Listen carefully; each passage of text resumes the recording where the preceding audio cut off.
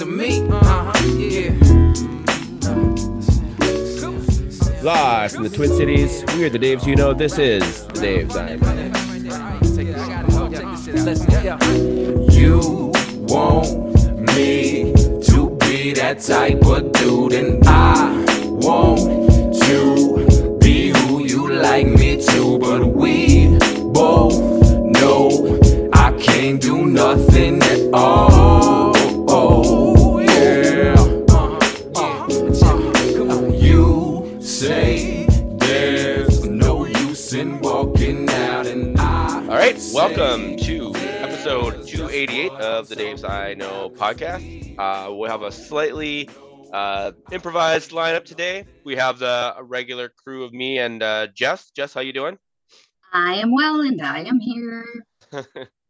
Excellent. And then we'll be joined shortly by Daniel Ditmanson, president of the Thunderwall, board member of the Wonderwall as well as a Revontulet drummer, head person with Mel. He'll be joining us. They'll be joining us pretty shortly. They'll just jump in whenever they get here. But we have a lot to talk. Nice. Yeah, it'll be a surprise. Yeah, he'll just randomly show up onto our Zoom meeting here. So we do have a lot to talk about. So let's start off. First things first. I think I mentioned this on the podcast a few weeks ago. I decided on a whim to sort of organize a pickup soccer kind of group thing, and we had our first meetup on Saturday at the Hamlin Midway futsal courts. Sweet. And we had almost 20 people show up and play soccer. Yeah, it was pretty awesome. People of all age and skill levels. We had some high school kids who were very good, and I just told them the only rule is that you just don't beat up on the old people. And then we had a bunch of people who had never played soccer before. Some people hadn't played soccer in 30 years. Some people like myself who don't play competitively, but play in a league every once a week or every once in a while. So it was really cool. It was super fun. We had a reporter there to get some pictures and some quotes and stuff. So just this thing. David Zeller, you just pull shit out of your ass. You're like, you send one email, 20 people show up, and the press. Like, shut the front door. Well, technically it was one tweet, and then I was like, actually, we should just do this thing. So yes, I have up to 40 people's emails now. So I was also going to mention my Lefsa crypto scheme that I'm Lefsa truck crypto scheme that I'm about to start running. So people are going to be getting a lot of emails on that. Yeah, so it was very cool. If you want to join, you can definitely just hit me up on Twitter. I can give you the link to the form, or if you just send me your email address. We're going to do it. The next one is going to be, I think, in 2 weeks from this past Saturday. So on the 22nd, I think we're going to do it at the same time. So at noon at the Hamlin Midway Park futsal court. You can also just show up if you want. But if there's something comes up, rain or whatever, it's nice to have people's emails so I can just let everybody know. And then we also have a Slack group as well. So there's already been a couple of the people who have said, hey, I want to get together this Wednesday and kick a ball around. So it's not just me running things. It's kind of, I want it to be a place where, people can, reach out for other folks if they just want to kick a ball around. I think if people are start joining leagues and they need subs, it's a good place to, post and ask for subs and things like that. So yeah, I guess with my new job, I don't do a ton of organizing anymore. So I decided I needed to do some organizing in my spare time. Not that I have any spare time. You can come to my home and label things. Not that kind of organizing, Jess. Not that kind of organizing, unfortunately. Damn it. More like community organizing. So yeah, it's not like I don't have enough. It's not like I have all the free time in the world.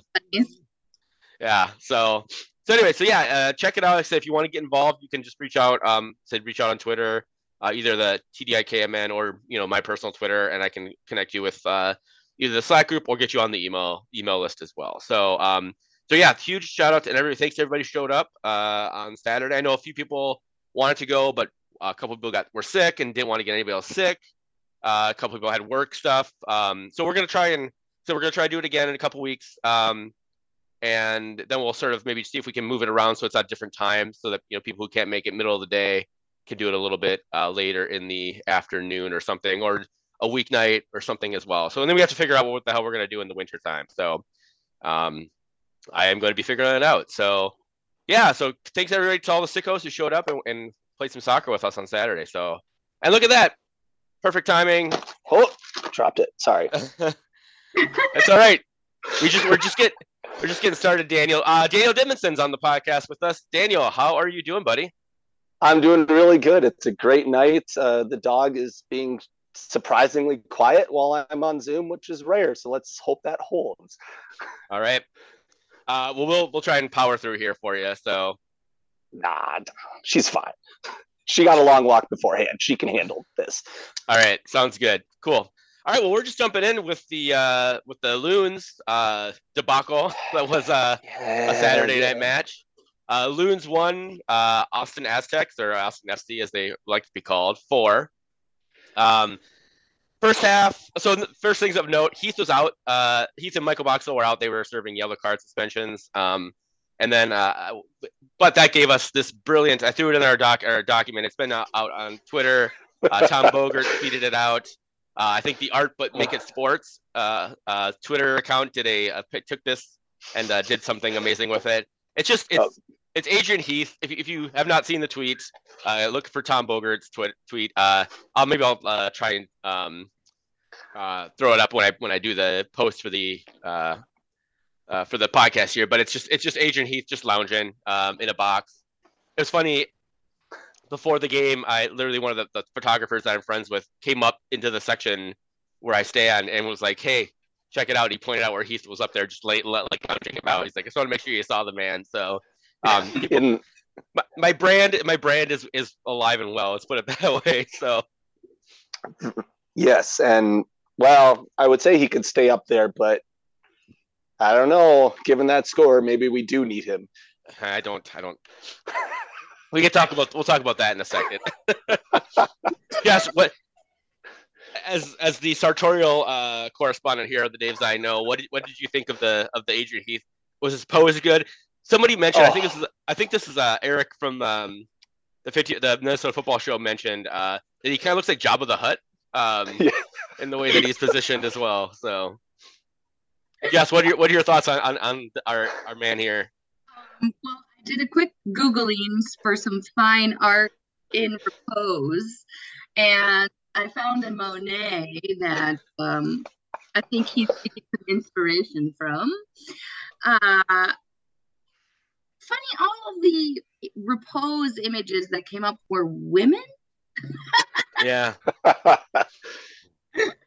So, Heath looks utterly unbemused and sort of like a cat in the window, taking in the sunshine, being not small. Yeah. I have to assume that he's contractually obligated to be there, or else I doubt he would have been. Oh, shit. Yeah, I don't know. He's definitely been at Minnesota United FC2 games, so I think the man legitimately loves soccer. He's just not good at coaching it, which is the the big thing for him. Come on now. It's kind of the important one thing. job. Yeah. Yeah. All right. Well, let's talk about the actual soccer then. Minnesota. Not that we want to, guys. I know this is a tough game. I took both of my kids to this game, so poor children. Already going to be a long night, and we'll talk about that here in a little bit. Minnesota came out and actually played pretty well. They were on the front foot for most of the game. But again, as we keep saying, match after match after match, the team can't finish. Mender Garcia can't buy a goal, can't buy a finish to save his fucking life. And Bongi Alongwane as well had a couple of sitters right in front of net. Hassani Dotson hit the post with the header.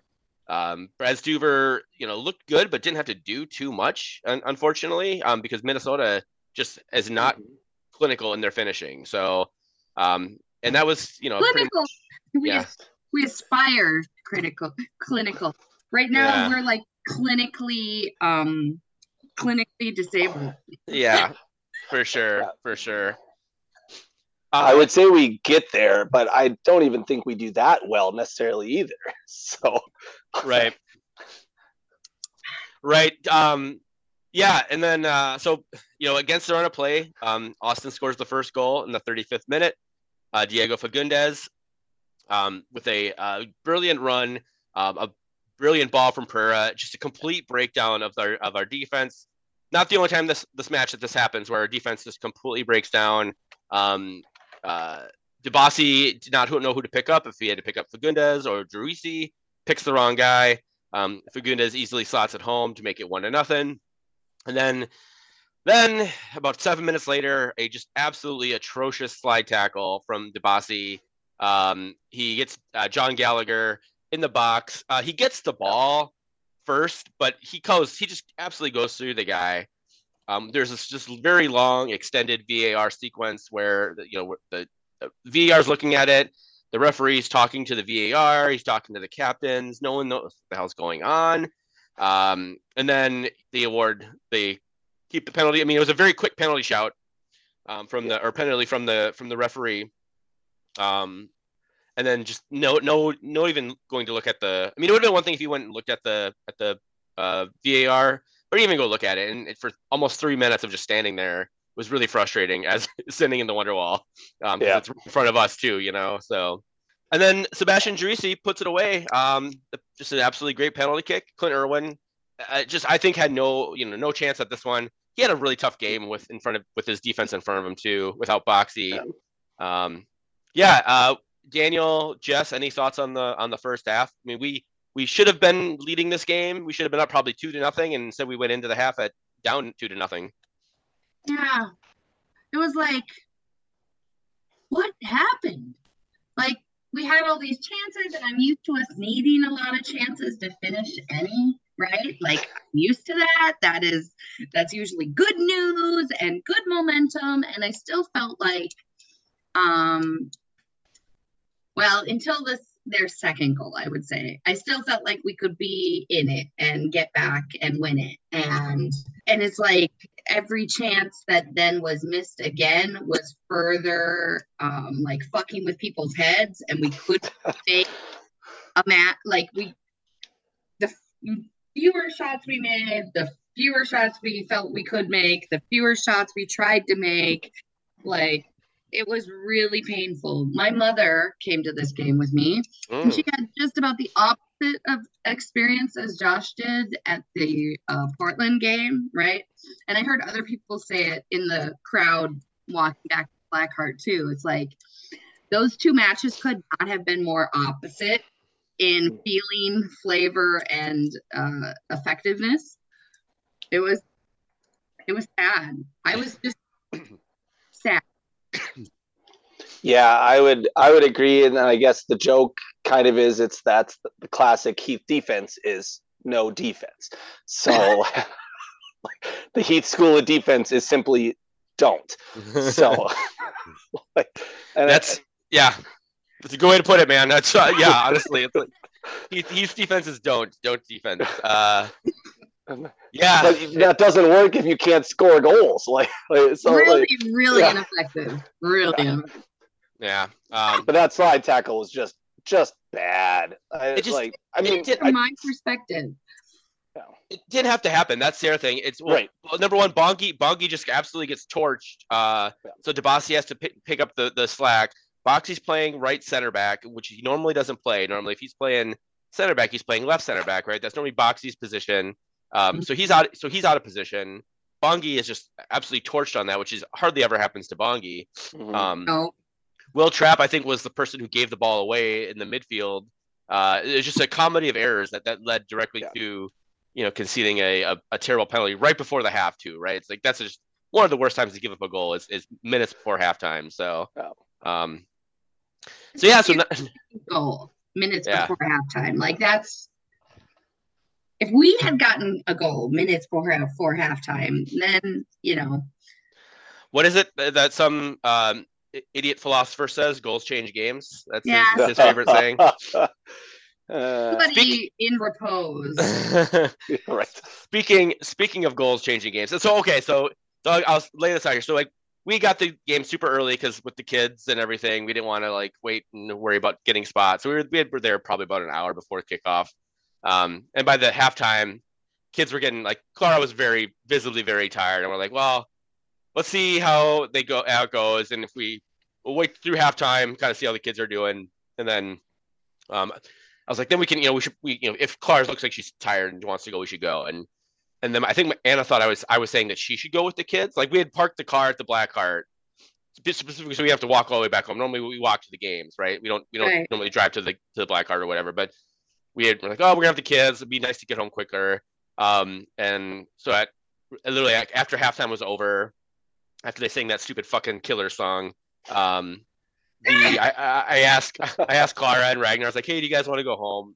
And they're like, yeah. So we're getting stuff ready, and I kind of was like, I think got up in a huff, and I was like getting ready. She's like, oh, are you coming too? I was like, yeah. I'm not gonna make you walk both kids back to the car. Like, I'll leave too. It's for sure. Like, also, I didn't really want to stay there to watch this game anyway. So, Dude, that's the worst, right? yeah. Like I was there with my mom. My mom goes to one match a season with me. That's about what both of us have in us. And but it's the worst. It's like when we're losing so badly and it's so frustrating, and all I want to do is leave and go to the Black Cart to get a good spot, the drag show. Like I'm done. I'm ready. Yeah. But then I brought, a guest who may or may not want to, but it's always a very awkward conversation. Like, so do you want Plant Right. the seed. Yeah. Right. they want to stay because they think I want to stay, but like really I want to stay and see us be beating our pants off. I'll just say so we were outside when Dreesy scores his second goal of the game. We were literally just on the outside of I think we just got out the door when the Finley cross. I saw it on replay. It was a great cross by your boy Ethan Finley, Jess. Unfortunately, Sebastian Dreesy puts it in the back of the net, gives Austin a 3-0 lead, and then Daniel, since you're on Thunderwall, we'll talk a little bit about your sort of background and everything here after we get through this game. But you're up there on the Thunderwall, and I heard it was pretty. The crowd, even in spite of all that, was pretty good and like wanting to get Pookie in. And can you talk a little bit about the atmosphere of that? Because then 4 minutes later, Minnesota makes their subs. Padelford comes on, Izzy Tajuri Sherrod comes on, and Timo Pukki come on in the 56th minute. So tell us a little bit about how the Wonderwall was and everything.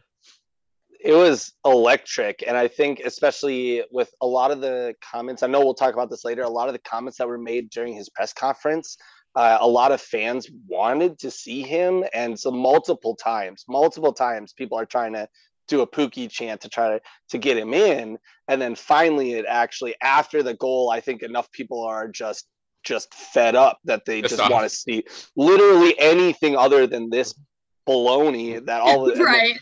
So then all of a sudden it's like, oh, now everyone is chanting, and which is really cool. But also, didn't we have the other new guy make an appearance also, not just Pookie? Yeah, came out at the same time.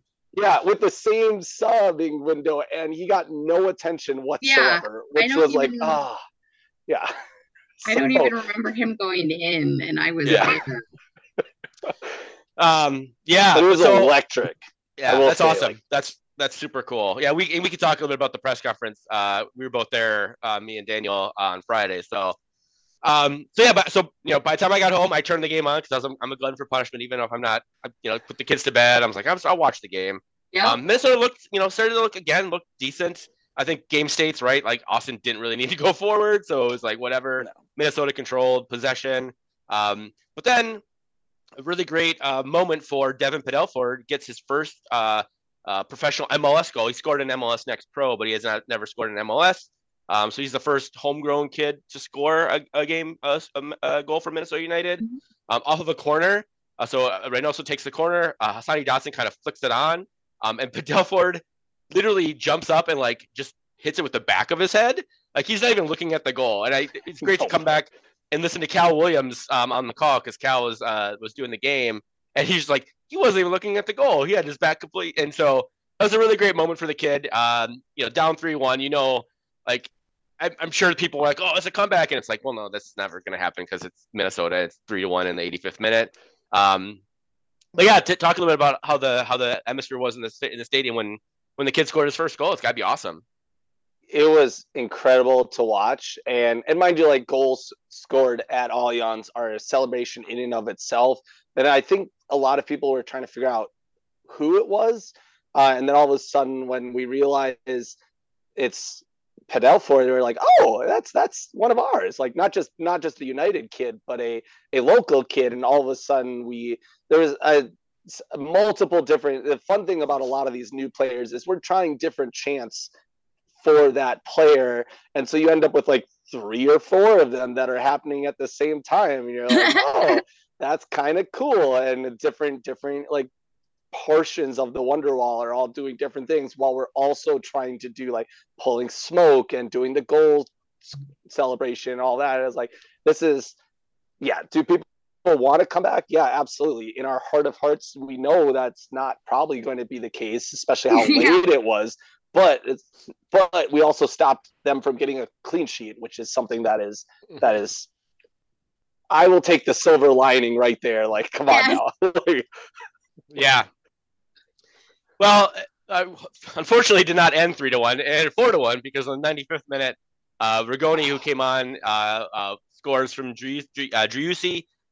Did see this goal again. It was just terrible, just complete lack of defending, honestly, by Minnesota. At this point, they had definitely switched off. So that's how the game ends. 4-1 to Austin. That means Minnesota currently sits 12th in the Western Conference. Only 2 home wins in MLS. They are only, they're not like so far off of the playoff spots. I guess not even just the play-in game spots, really. And they do have, so they're only, so they're 24 points. Vancouver is at 25 points. The team they play up on Wednesday, Houston's at 28 points. And Minnesota has a game in hand on Houston. They're tied in games on Vancouver, and they have 3 games on Kansas City. Sporting Kansas City, who's currently sit in 10th place. Wow. They're only 5 points off of 5th place Austin. So that's how, imagine, that's a huge game for Austin. They had not been playing. They've been playing well the last sort of 4 matches, but they had not been playing well. They were down in 12th place about a month and a half ago, and now they're all the way up to 5th. So that's how MLS is. It's a league that your fortunes can change pretty quickly. But man, it's not looking good. Or sorry, Minnesota's in 11th place, not 12th place. Sorry about that. I don't think we moved. Yeah, I think we stayed exactly where we were. So Great. Yeah, but we have and we'll talk about it later. Houston and LAFC coming up. But before we get to that, we have some important business to do. Let's give out our Freddie Adu's. Daniel, we give out our Freddie Adu awards for the good Freddie Adu and our shitty Freddie Adu. It's the same award. It's the same man. There wasn't too much good in the Freddie Adu, so if you want to make a case for somebody, by all means, knock yourself out. I'm going to give my shitty Freddie Adu to, unfortunately, Bakaye Debasi, who I absolutely love, but was completely played out of position in that right center back. Was at fault for 2 of the goals, if not, 2 of the goals for sure. Possibly the third. Again, I didn't see. I just only watched a very quick replay of the third goal. But again, between him, he got subbed off in the 70th minute. Brent Coleman came on for him. Clearly, I don't believe that was injured. I think he was just sort of out of his depths. And just a really frustrating game for that dude, a guy who's coming back from injury. But I gotta, if you gotta pick one, I'm gonna pick him. So, Jess, who do you have for your shitty Freddie Adu? Everyone. Fair. It wasn't good. It wasn't good. Who I thought actually looked kind of okay? Will Trapp, when he was playing in my seats. He did some nice maneuvering with his fancy footwork, but let's just say he didn't annoy me as much as usual. It's a high bar to clear there. So, Daniel, I know we're putting you on the spot here, but do you got a particular player that stood out, either good or bad for you? Can I shout out the what's his name, the equipment manager, for his end of warmups, catch the ball in the bag, like that's always fun. Yes, Sean, I think it's Sean. Yeah, he's That's one of Anna's favorite parts of the game too. That and seeing the little kids kick the goal into the ball at the end of the game. So okay, very good. Well, I will say Pookie looked good. When he controlled the ball, there was just literally no one else there. Yeah. So he kept pushing forward, and everyone else is at the half line. I'm like, come on. I know. I kept screaming, "Run! Run! Run!" I think it'll be interesting with him because he's a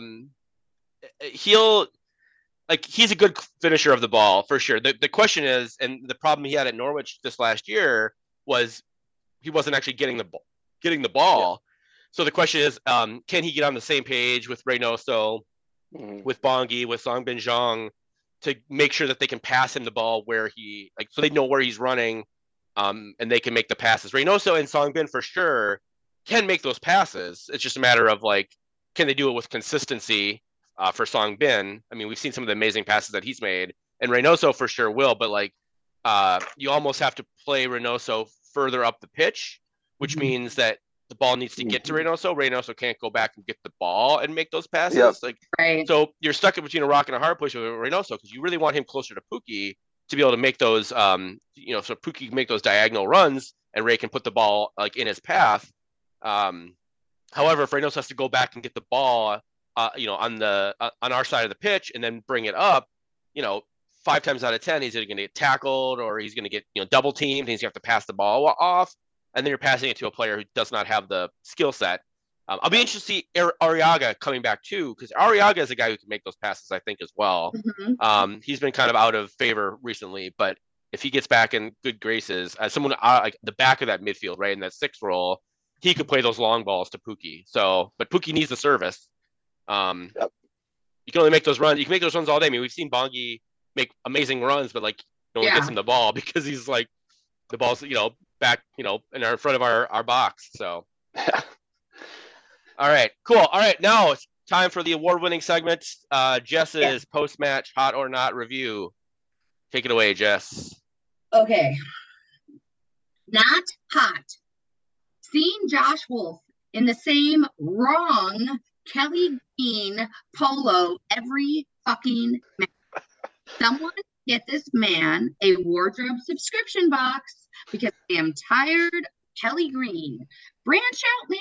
You got new second kits and they're mint. Try it. You'll like it. When I called out to the unused Austin subs at the end of the match as they wandered back to their home, and they said, "Hey, will you boys give my love to Ethan?" And they gave me a thumbs up. That's awesome. Hey, all right. And that's about it. I mean, I liked how many chances we had in the first half. It kept me there all 90 depressing minutes. I was just that hopeful. Awesome. All right. Well, cool. Well, that is one game. We have a lot of games to talk about. But let's actually meet our distinguished guest here. Daniel Ditmanson is Thunderwall president currently, right? Correct. He's on the Wonderwall board with me. He's involved with Revontulet as well. What other soccer-related hats do you wear, Daniel? Or did I pretty much cover it all? That's pretty much it. I will attend Minneapolis City just for fun. Please. Okay. I just let me have fun sometimes. No. I totally understand. So, so I guess we have people on who are into the soccer community, especially as involved as you are. What got you involved with Minnesota specifically, but then the Minnesota soccer supporter scene? Because that is it's a big leap to go from just being a fan and going to games to actually wanting to do shit. So, what made you want to do shit? So when I was living in Mille Lacs Lake area, central Minnesota, I had a friend coax me with a free ticket to come while Minnesota United was still playing at the University of Minnesota.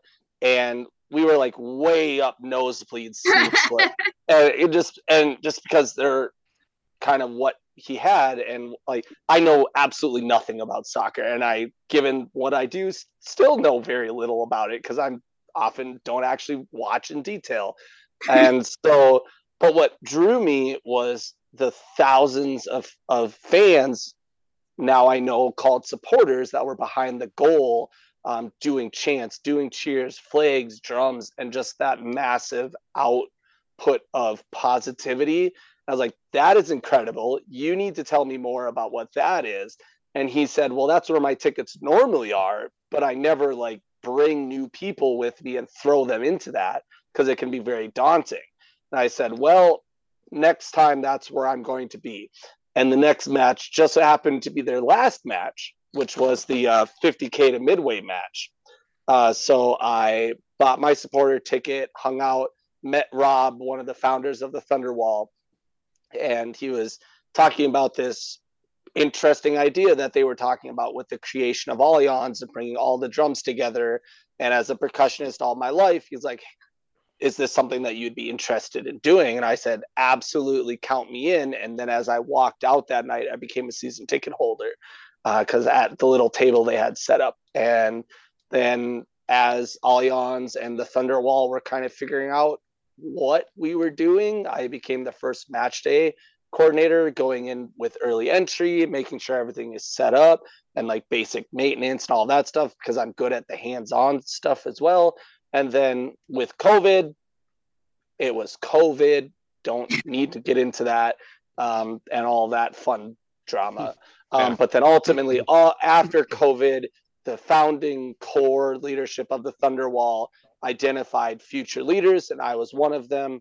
And Rob asked me, hey, do you want to take this forward, take this on and take this forward? And I said, yes. So I became the second president, which did I know that would also include more or less being the drum major for the Wonderwall?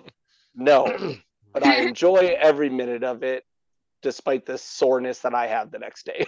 So. Awesome. Yeah. Maybe explain a little bit about Thunderwall and how it's set up and sort of what the expectations and things are. Because I know I've had people come up to me and ask, like, how you get involved in there. I always send them, I was like, just go up there and talk to somebody because they know much more. Like, I've got a chance to get up there and drum a couple times and I love it. It's very therapeutic to hit shit sometimes, especially during Minnesota United games.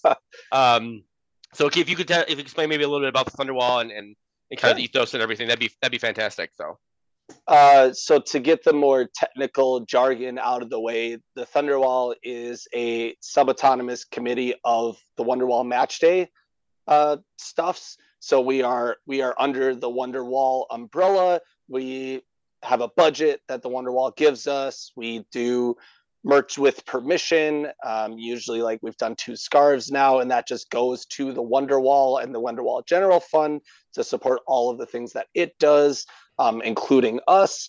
The fun part of that is we get to hit stuff, just like Zeller said. And like, so we'll typically have 10 to 12 drums. We are wide open. We have an open door policy. As I've said multiple times, like, we will make room. Like, I joke, hey, if you can count to 4, then you've met the basic requirements. And even that is a minimum at times, because it's so much easier to teach the like technical and the skills involved than it is to teach the passion for it.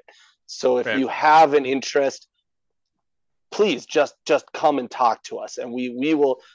We both drums on either ends of the Thunderwall. We've like purposely put people on those drums, knowing that they are really good at interacting with people as they are coming on.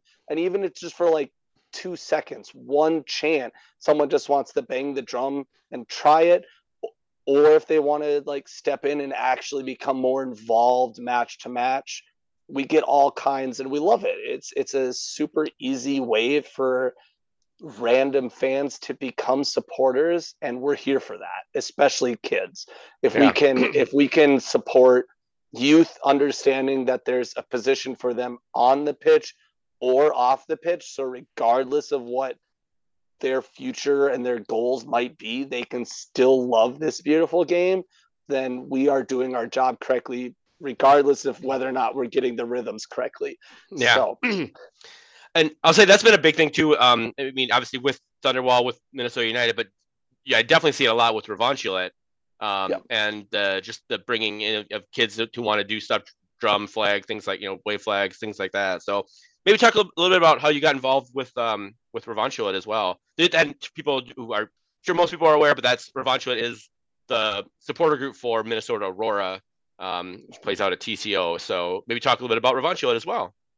First, ISC recognized USLW supporters group, Right. which is super fun. And it's just a bunch of goofy soccer dorks doing super like dorky things, right? And we make chants. We always say like the dumb ones are the fun ones, and we try to be aspirational. Not that you can't swear, but to understand that like the players on both sides of the field are development players. They're not professionals. They're still trying to determine whether or not this is something they want to do or capable of doing on professional levels. Same goes with coaching. Same goes with officiating. Like, so we're not going to be as mean necessarily as Allianz and the Wonderwall might get at times, just because we that's just not kind of our go-to. And then we get to do much dumber things. Like some of our chants are just like noise, or like some of our player specific chants where we're the doctor's out there and we're just shouting teeth, like because she's now a dentist, and it's like that's just the benefit of a potential benefit of being a step lower, is that there's not the same level of professionalism that might be quote unquote required, even though I would full-heartedly disagree with that anyways. But and then we get to do things like we do a ton of community events, just on our own, like different fundraisers or drives there is no off season because we've made sure of that.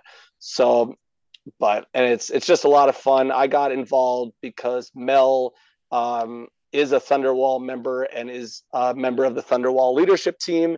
And then when she got elected as president of Revontulet, she asked me to come on board and support match day operations, just because that's what I'm good at.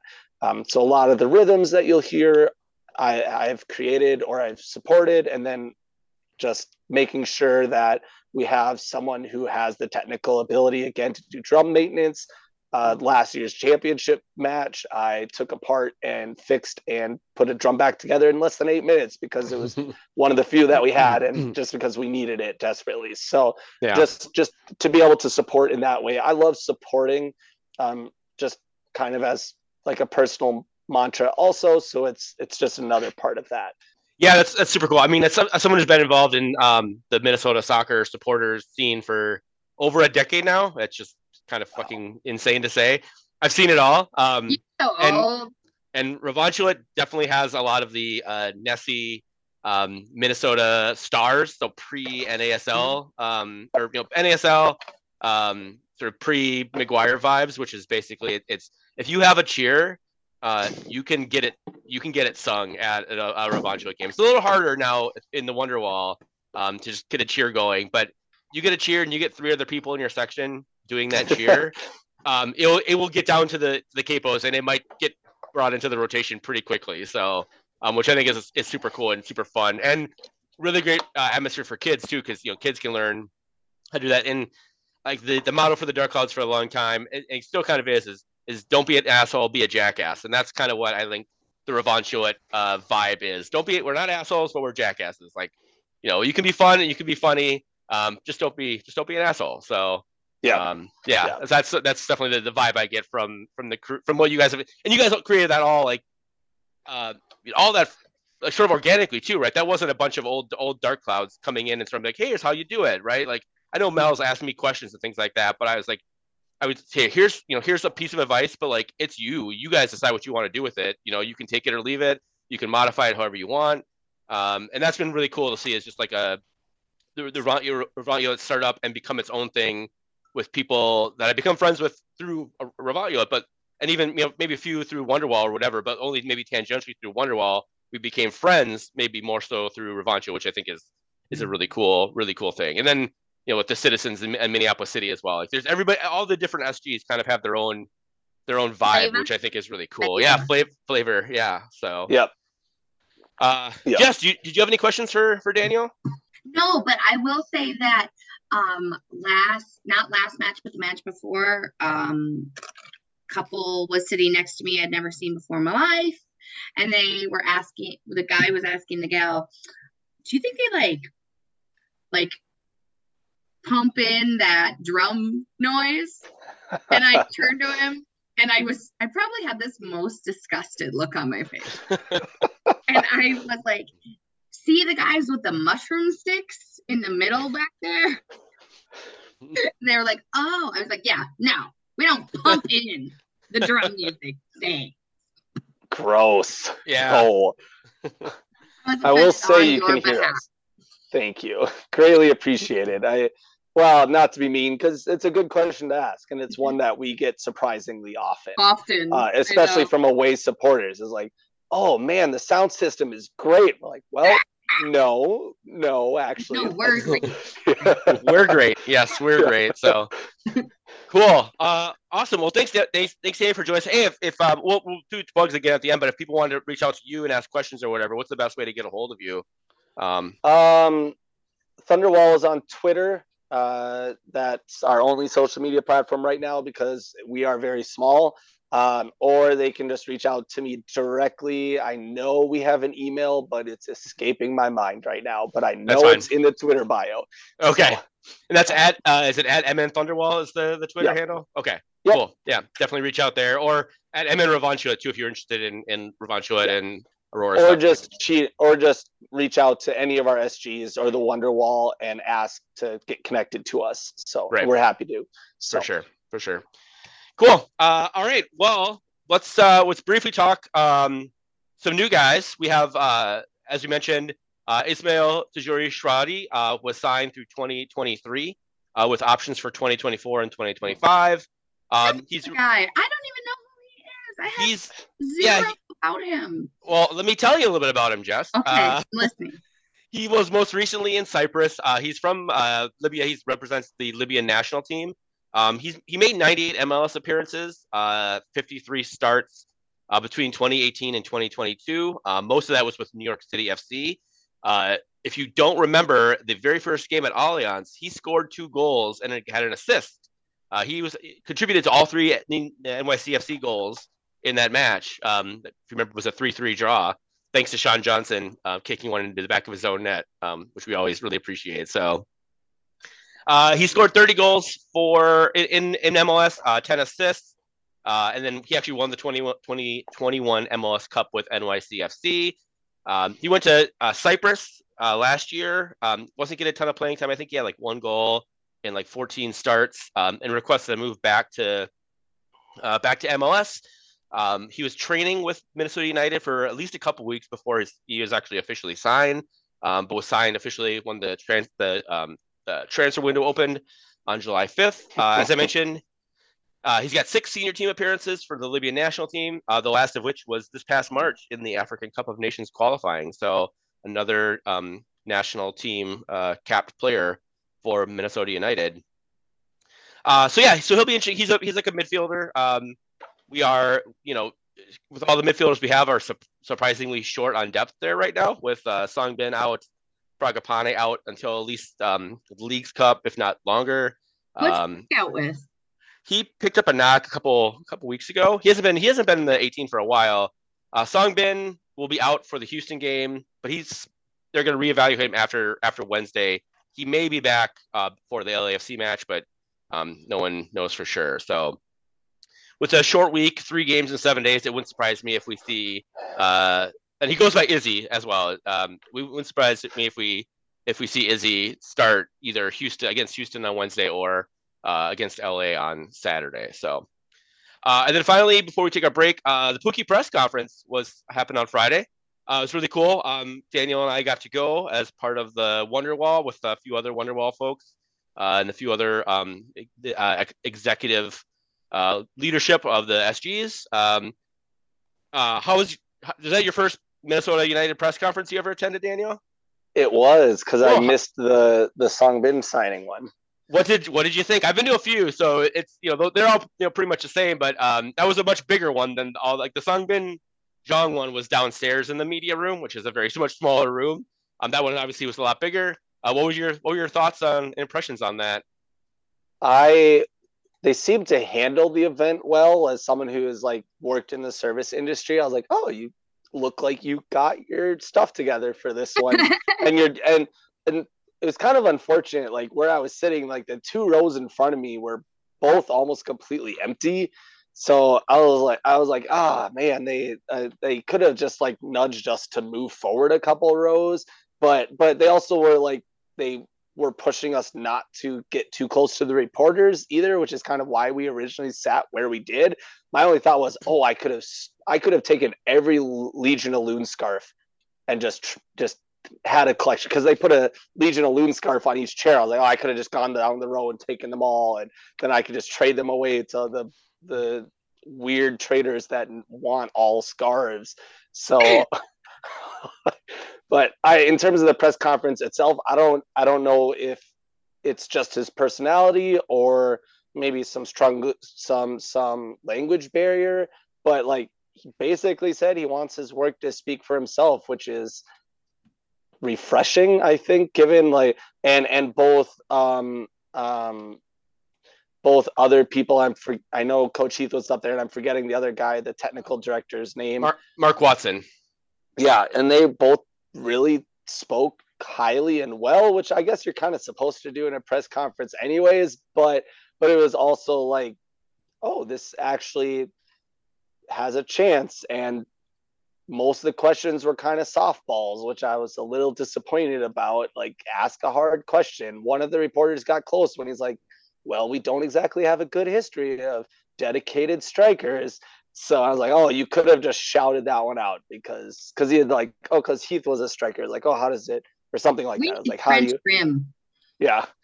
do you feel playing for a coach who played the same position as you did? And I was like, that's a actually decent question. So yeah, I think that was Jeff Reuter who asked that one. It was either Reuter or Andy Greeter asked that one. Andy's pretty good about asking tougher questions. The last the Song Beijing one, there was obviously the language barrier, so there's a lot more questions to Adrian and Mark Watson. This one, since Pookie speaks relatively good English, most of the questions were dedicated to him and less so to Heath and Watson. So the team puts on, they do a good job with that.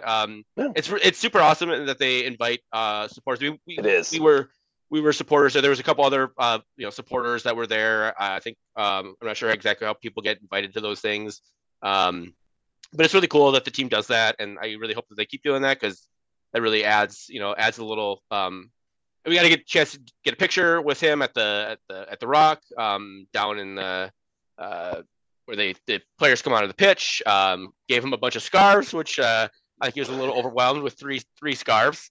Yeah. But it is what it is. So hopefully we're going to rectify that situation soon, but for the time being. So yeah, it was very cool. So yeah, if you ever get invited to those from the team, I definitely would suggest people take him up on that offer, because it's nice to get out of work for a few, for an hour or so, and just that one was definitely said much bigger than the Song Beijing one. That one was, that was actually broadcast, that one on YouTube and stuff. So whereas the Song Beijing one, I don't even believe was. I think it may have been recorded, but I don't think it wasn't live. So that one was live. So it was, which is super cool. So cool. All right. Well, let's take a quick break. When we come back, we will get into the other soccer that happened this weekend. There was a lot of it.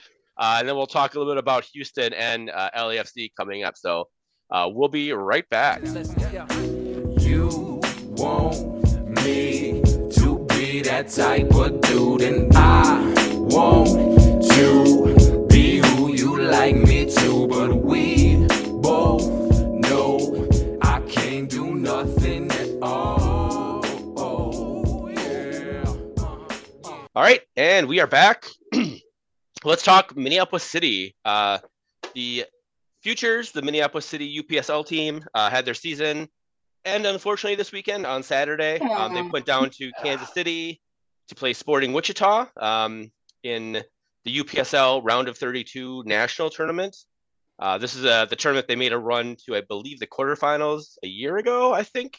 They gave up 2 goals early, 1 an own goal. Carter Hermanson got a goal back late, but it wasn't enough for the Futures. And their season ends 2-1 to Sporting Wichita. They had a really good season. However, they won the UPSL Midwest West regular season as well as the conference tournament. We talked about it last week, beating the St. Croix team in penalties 13-12, which is kind of bonkers crazy. But yeah, it's a tough way to end the season. But making it to the national tournament is really good. Just lots of young kids to look forward to, hopefully for Minneapolis City in the years to come. Mm-hmm. Speaking of Minneapolis City, they were in Canada. They had their Canadian road trip.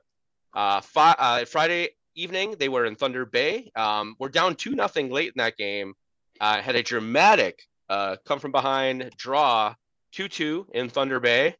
And then on Sunday, they went over to FC Manitoba and beat FC Manitoba 2-1. Both the Thunder Bay and Manitoba teams are in the hunt for the playoffs in the USL League 2, which is kind of a big thing for Minneapolis City, considering they did not have the greatest season. They have not had the greatest seasons the last couple of years compared to a previous Minneapolis City team. So getting a come from behind draw and then a big win over a potential playoff team is going to be very encouraging for Carl Craig and the rest of the Minneapolis City kids. And hopefully they can continue to build on that. They welcome FC Manitoba this Thursday at McAllister College at 7 p.m. They're playing on the right side of the river for once. And as we mentioned, I'm not 100% sure what the beverage policy is there, unlike at Augsburg, but I know that the psychedelic drug policy at McAllister is pretty lenient. So if you want to get on that bandwagon, knock yourself out. Daniel, did you get a chance did you watch any of these games or get a chance to check out any of the Minneapolis City stuff over the weekend?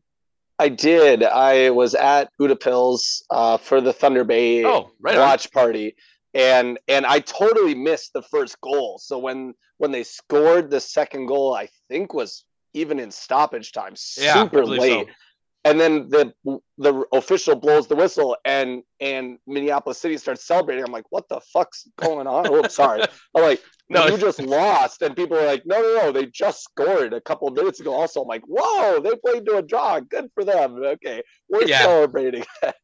I also think that the win against Manitoba was the only win that Minnesota soccer saw this entire weekend. So good for them, bringing us at least a little light in the darkness.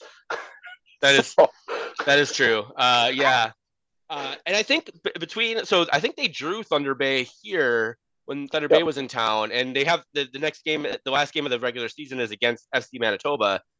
They get a draw there. I mean, that'd be taking 8 points off of the Canadian teams. The teams that are gunning for the playoffs would be a pretty impressive thing for Minneapolis City. So, well, and it's their own darn fault for forcing 2 games to be replayed or rescheduled due to smoke. So, right, the Canadians, the fucking Canadians, and then the final match. Well, hopefully not the final match of the season, but the final regular of sort of the scheduled season is the Minnesota Super Cup match on July 18th. That's a Tuesday, 7 p.m. versus Duluth FC.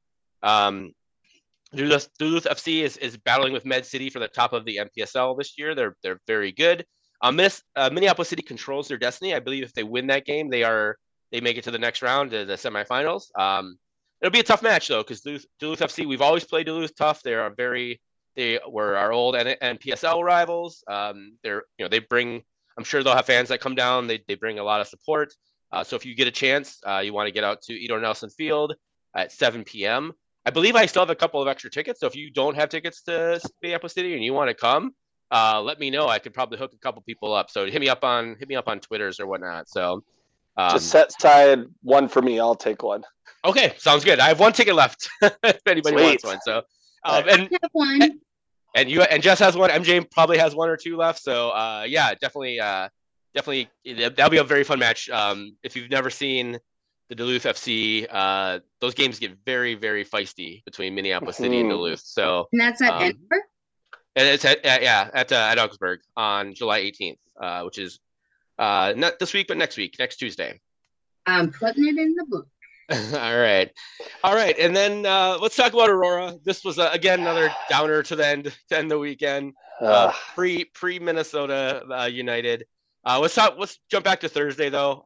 They did get a win in the quarter or the round of 16. They beat Chicago City, a team that they've played twice already this year. This time only 1-0. yeah, this was should have been much more. The only goal was Del Moral from the penalty spot, I believe in like the 20th minute. The penalty was given when I believe it was it Maya Hansen was just dragged down by the Chicago City defenders. Good horse collar tackle. It was very a good horse collar. Yeah. The Aurora had a 28-0 shot advantage in this game. It was a complete utter dominance. Literally, Chicago City players, I think, were more pissed off at their own players than they were Aurora. Chicago City player got sent off, I believe, in like the 72nd minute or something like that, with just shoving somebody from behind. And yeah, the Chicago City players were sniping at each other more than they were sniping at the Minnesota Aurora players. So it was a tense match. It never felt like Minnesota was going to lose that match, but also there were signs there that we'll talk about here for the match on Saturday, where they just kept hitting the posts or they were shooting it right at the goalkeeper. Some of that lack of finishing that Minnesota United has maybe rubbed off a little bit too much on the Aurora players. They need to stop supporting Minnesota United. Don't even look at them. Right. I mean, I will say Chicago City played very rough, borderline dirty. Which was unlike Aurora. Probably from the south side. They're definitely their whole game plan was literally every time Cat Rap had the ball to try and like shove her, nip at her heels, pretty much disrupt Cat Rap all game, and it worked for the most part. And I'm not sure if Indy 11 watched that and decided to take a play, a little bit of play from them. That game, the game on Saturday was not as chippy as that Chicago City game. Indy 11 definitely has much higher quality players. But yeah, we're at the Black Hart to watch these games, and it was frustrating. Let's say it Saturday in the quarterfinal round. Indy 11 won, Minnesota Aurora 0. The lone goal came, I believe it was like in the 57th or 58th minute, a foul at the top of the box, 20 yards out. Poor ball comes out to sort of, I'm not even sure what she was trying to do, clear it or catch it or what. She kind of just misjudges the ball, and Indy 11 player is right there to pounce on it. She puts in the back of the net, and there's still plenty of time for Aurora, and Aurora had plenty of opportunities in this game as well, but just couldn't find the back of the net. Daniel, what were your thoughts on either of these games? Whichever one you want to talk about, or both? Well, before I talk about either of these games, since MJ is not here, I have to talk a conspiracy theory, which is I strongly believe you don't have to. I'm going to though.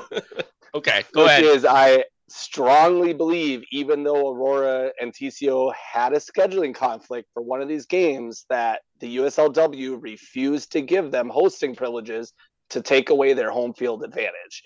And knowing that 7,000 fans showing up would definitely bias play.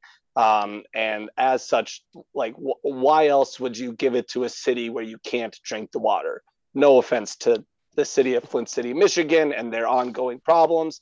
Please, like, if you're from there, call your local legislator and tell them why the hell is this still an issue years after the fact? But it's like, really, like, come on, why? Yeah, I understand there's a scheduling conflict, but why else would you not give it to Aurora? Because they bid and they lost, I think, purely because of that, at least publicly.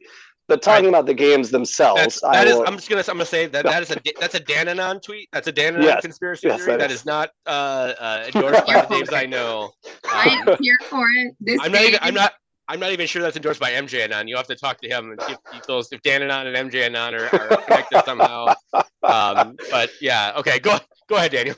Speaking like specifically to the Indy match, I think like Minnesota Aurora is. Well, and you actually saw this with Flint City also. They got just steamrolled by Indy when you have a team that plays in a division that is straight trash.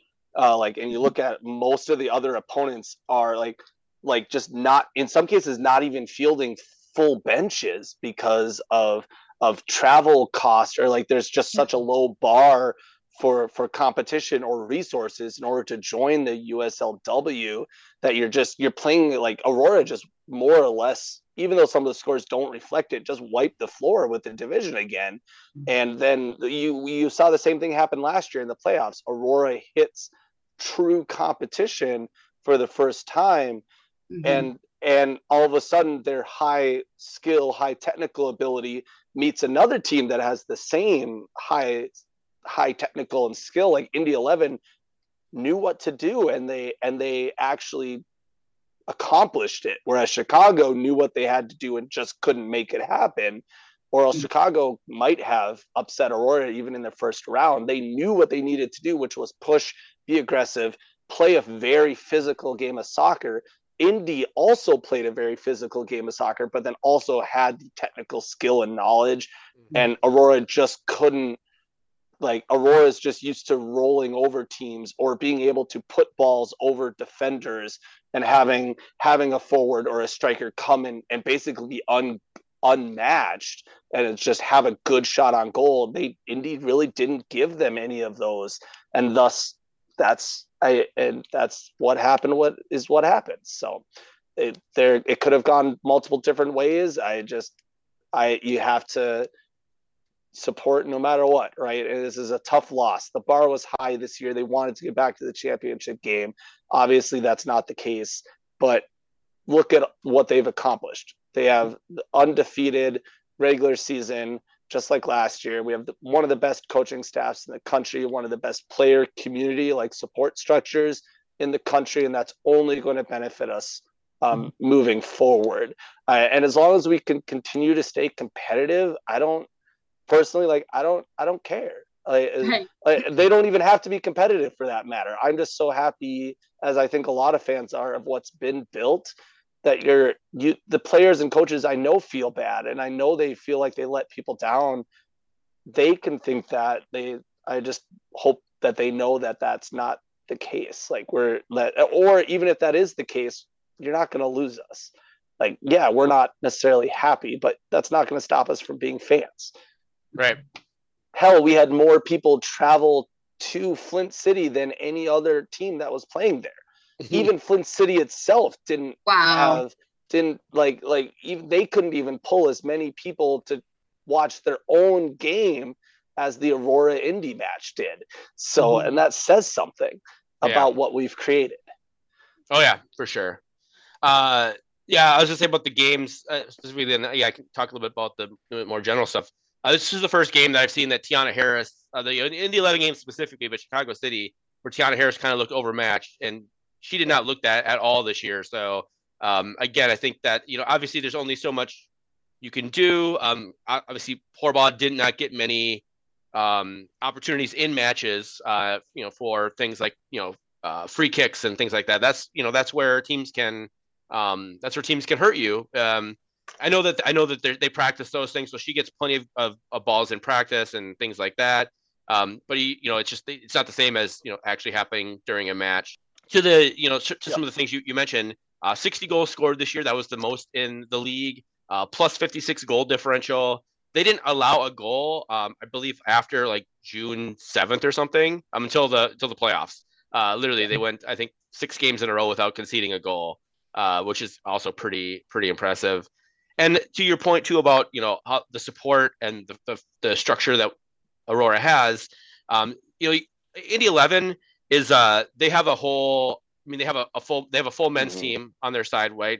Most of the teams that are playing in this USLW league are teams that were created from already developed soccer pipelines, whether it did not focus on women, but they're teams that have infrastructure. Right. They have players, they've been around for, in some cases, 30, 40 years that women's teams have not, right. Which is a frustrating thing. They're just finally now getting around to, some of my pre-professional women's teams. But when, I think a lot of teams and fans of other teams, complain about the $1 million that Aurora raised or whatever. It's like, yeah, that's because they had to start from scratch where most of these teams like literally are starting. Rochester's one, I think that's starting from scratch, but like most of those teams in the league, Tormenta, the team we lost to in the finals last year, that is a well-established club in Georgia that's been around for many, many years. And so, there is something to be said about, the structure that Aurora has built so quickly that, literally their players want to come play here. It's only, I think, to your point, Daniel, I think it's only going to get be that, because that's not gonna get worse. I don't think we're gonna see a drop off of players who don't want to come to Minnesota or for whatever reason. I think it's only going to get better. We're only going to have players who are going to want to come. And I believe when I was talking with Wes when they're doing tryouts, and like the other day, I had people coming from like California, the East Coast to Minnesota in like January for a soccer tryout for a team. So for a pre-professional team, right? Like it's a team that's not even professional, right? And that's just because, and that's not only because, and so that's because Minnesota they have that soccer infrastructure too, right? But they also have the other infrastructure to help players develop as people.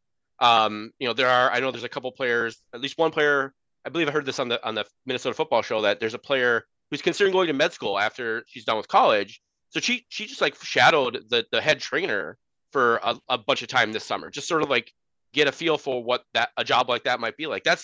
Those are opportunities. And, we see the commercials for like True Stone or whatever, where they have the players in these commercials and things like that. That's just an opportunity for players to grow and develop, not just as players, not just as soccer players, but as people, as citizens of the world. So Minnesota should be, in spite of losing, the Aurora should be proud. The front office there should be proud. Every single fan, all the people who went to we had about 70 people at the Blackheart on Saturday afternoon for the match. Like 20 or 25 people that went to Flint. I mean, everybody should be proud. Anybody who bought a ticket to the season to a game this year, it's only growing. I mean, that's kind of the crazy thing is, we started off having the watch parties at the Blackheart, and it was 10 or 15 people, pretty consistently. By the end of the year, it was like 40 people, and then except for that playoff game, it was basically double that. So, which is really a really cool thing to see, especially supporting not just soccer, but women's sports as well. We need to really aggressively promote that. So. Yeah, keep an eye out. I've heard rumors that Aurora is doing at least a couple events around the World Cup, which I think was on the agenda also. Some team events in and around the U.S. women's team at the World Cup also. So, and any way that like go buy merch or like write an email to their general info begging not to have matches on Wednesday nights during the school year next year.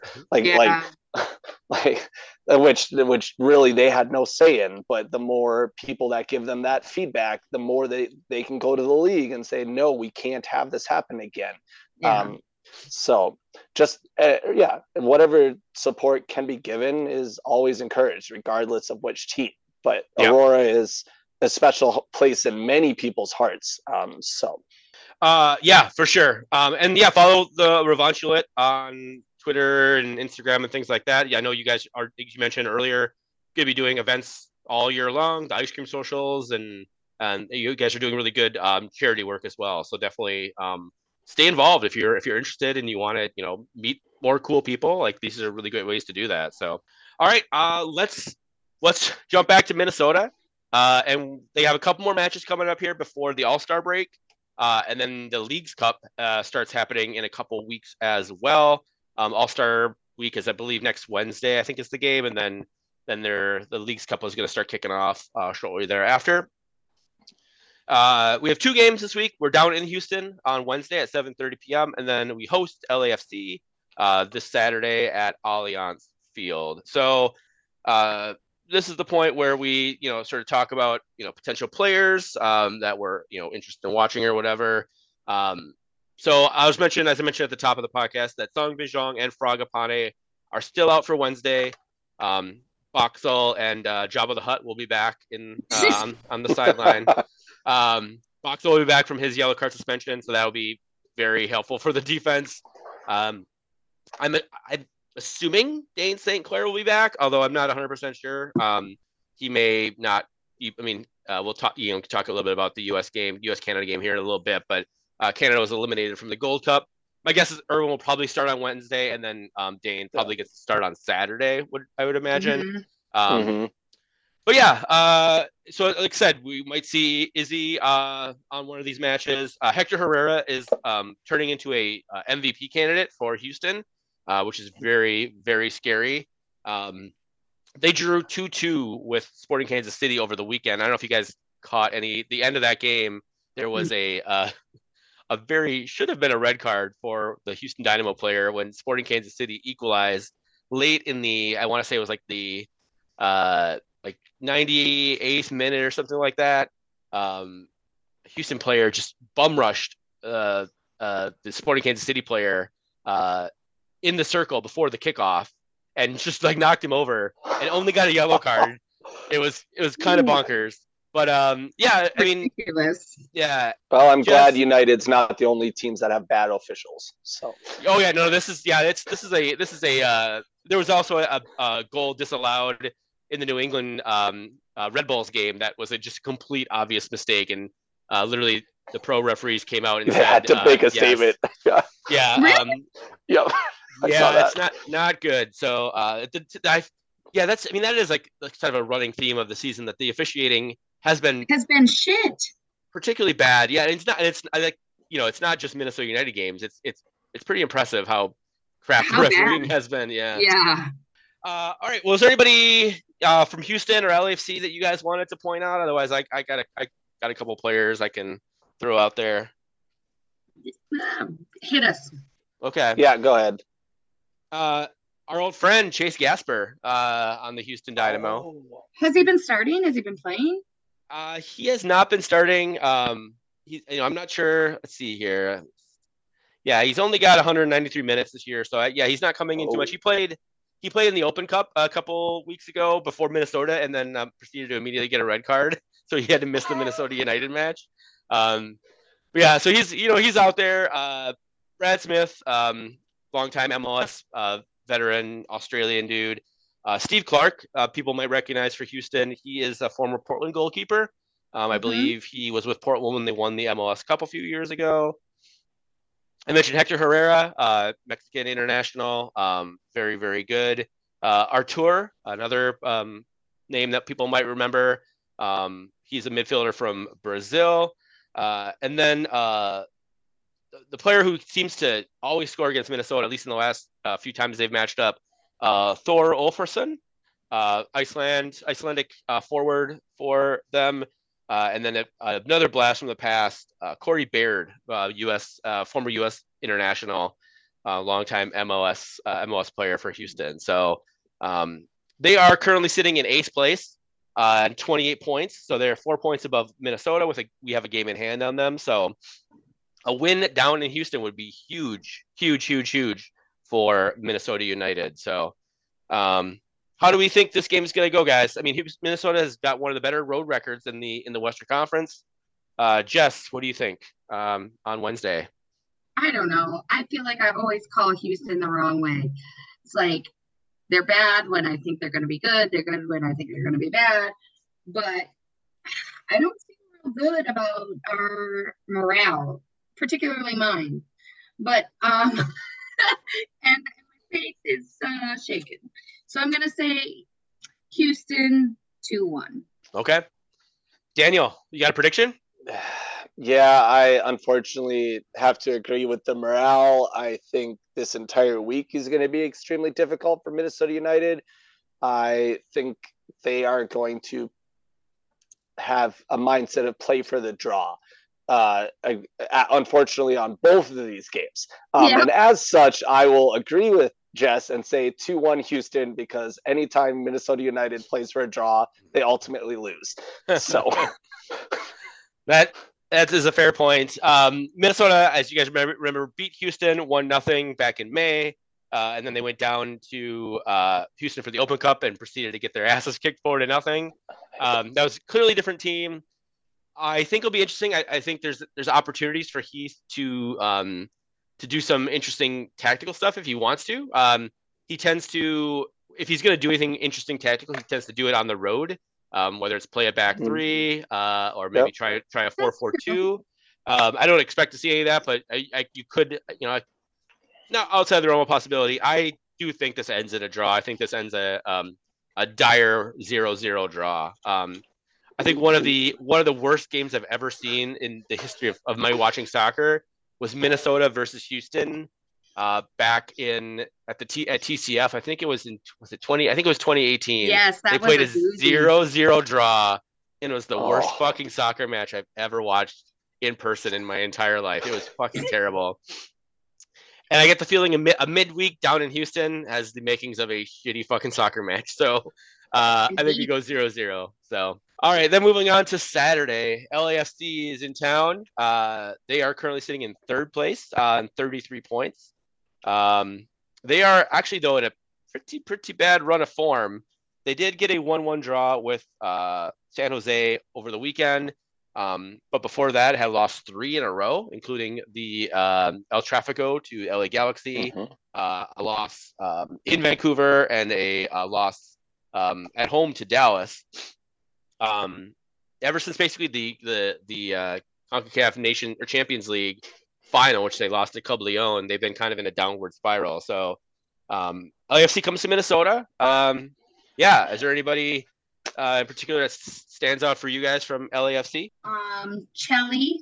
What is his name? Chelly? Chiellini? Cellini, yeah. Yeah, the Italian. Yeah. I feel like all LAFC could potentially give us a hard time. But I like that they're on the down dip path. And I feel like we may, if we're smart and we finish some chances, like maybe 2 at least, we might have a shot at a draw. Shot at a draw. Okay. It might be the name of the podcast. Shot at a draw. Daniel, anybody from LAFC that either frightens you or?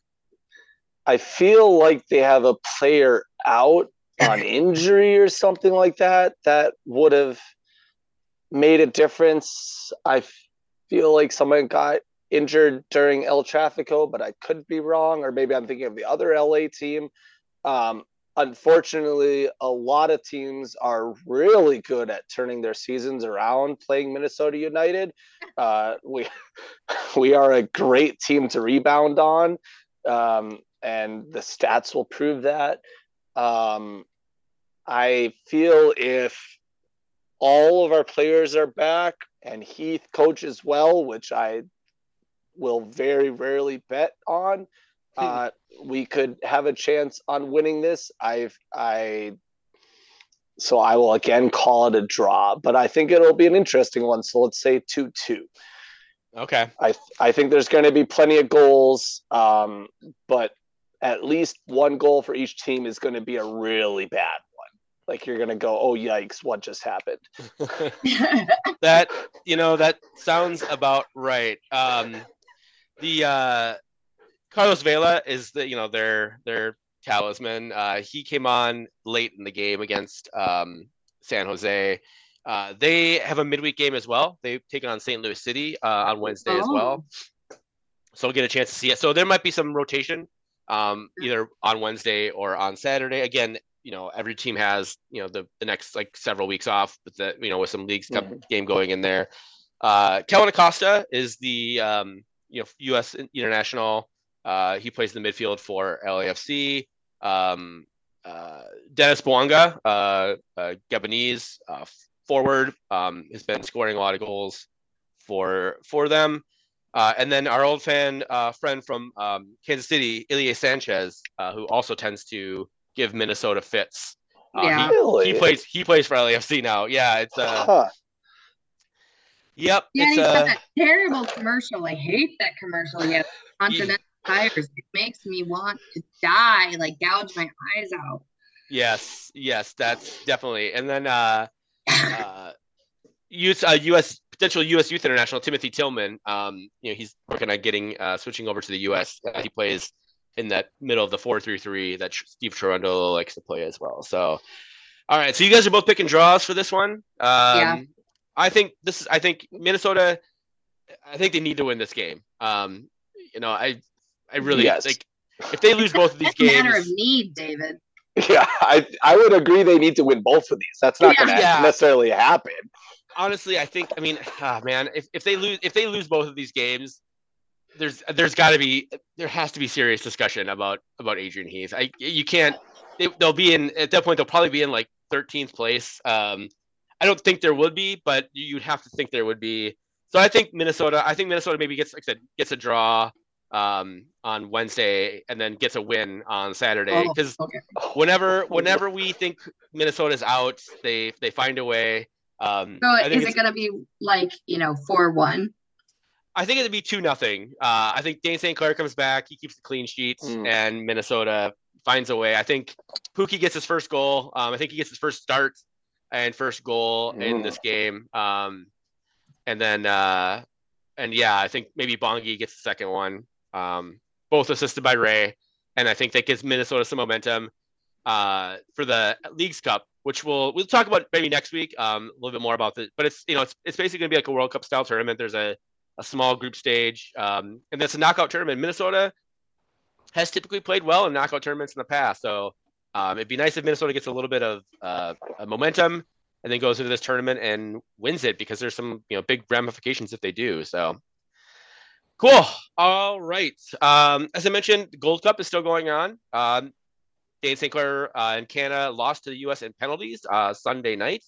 It was a very boring game until like the 89th minute when the U.S. scored a goal, then proceeded to give up a penalty, and then Canada scored a goal in extra time, and then U.S. when turned around and scored like with 3 or 4 minutes left in extra time to force pens. Matt Turner did some very Matt Turner things and had some huge saves.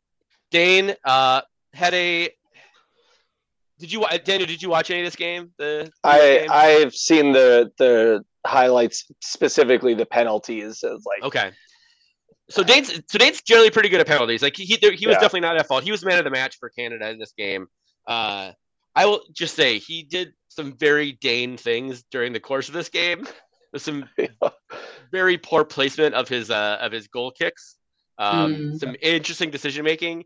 And then he had a couple of amazing saves, just like some instant reactions, split-second saves, things that Dane is well known for. Like we're joking, there's a guy who had just moved to Minnesota and didn't know much about Dane St. Clair. So a bunch of us who were there watching the game were like, "Oh, yep, that's definitely the Dane that we know and love in Minnesota." Like he'll make a really stupid mistake, like he'll go out and punch a ball that he could easily catch, and you're just like, "Why are you doing that? Like just catch the fucking ball."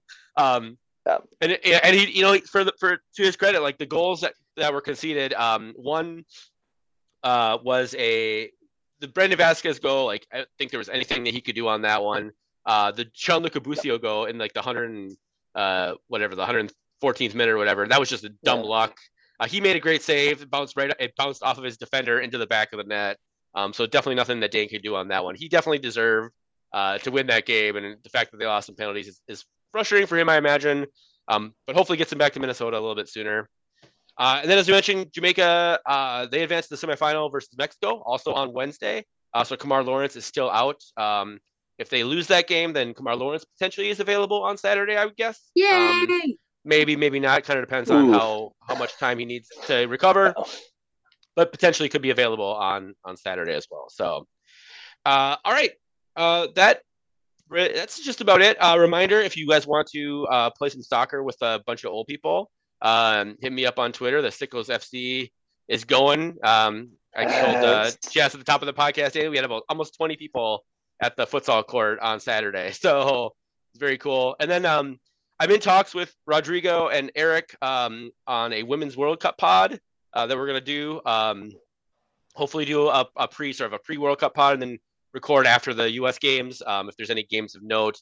We're not going to be as regimented and strict of a schedule as we were with the Men's World Cup, because that was insane. But we definitely want to do that. We have a few special guests. One of Rodrigo's daughters, Issa, I think, he wants to get on a podcast and swear a bunch. So I feel like I can oblige. Swear a bunch? I can oblige the youth to drop F-bombs. Whenever I can. Hard. So, yeah. All right, Daniel. Hey, tell people where they can find you. Reach out about Thunderwall or Revontulet or all of that fun stuff if they want to. Sure. Again, like socials, kind of a little bit everywhere. If you know anyone in supporters culture, just ask them. Also, it's a weird small world of like spider webbing across these SGs in Minnesota, and I know pretty much everyone is on Twitter. Thunderwall, Wonderwall, Revontulet, Dark Clouds, True North Elite, Red Loons. They're all on Twitter. Some are also on Facebook. Some are also on Instagram. Most have emails, or you can just Google, because the Wonderwall has a website, as does Revontulet, and they will get you information from there. Yep. Very cool. At TDIKMN on Twitter. I'm at Texas Zeller. MJ is, as always, at MJ Matsui. And Jess is at Jessica144083. Niner 2. Thank you, Daniel, for coming on. We really appreciate it. Thanks for breaking down all these games and just being an awesome contributor to our continuing to burgeon soccer culture. So, and I will see you tomorrow in less than 24 hours for our Wonderwall board meeting. So, yes, that is tomorrow. Thanks for the reminder. Yep. Thanks for having me. Yes, we've been the Daves you know. This is Daves I know. Agreement now, but we have got to try and work it out, 'cause we both know we can't do nothing at all.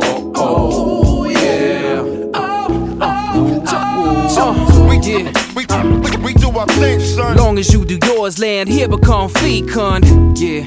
We do our thing, son. Through the act, we attract two, hope to reach one. We do our thing. Do it.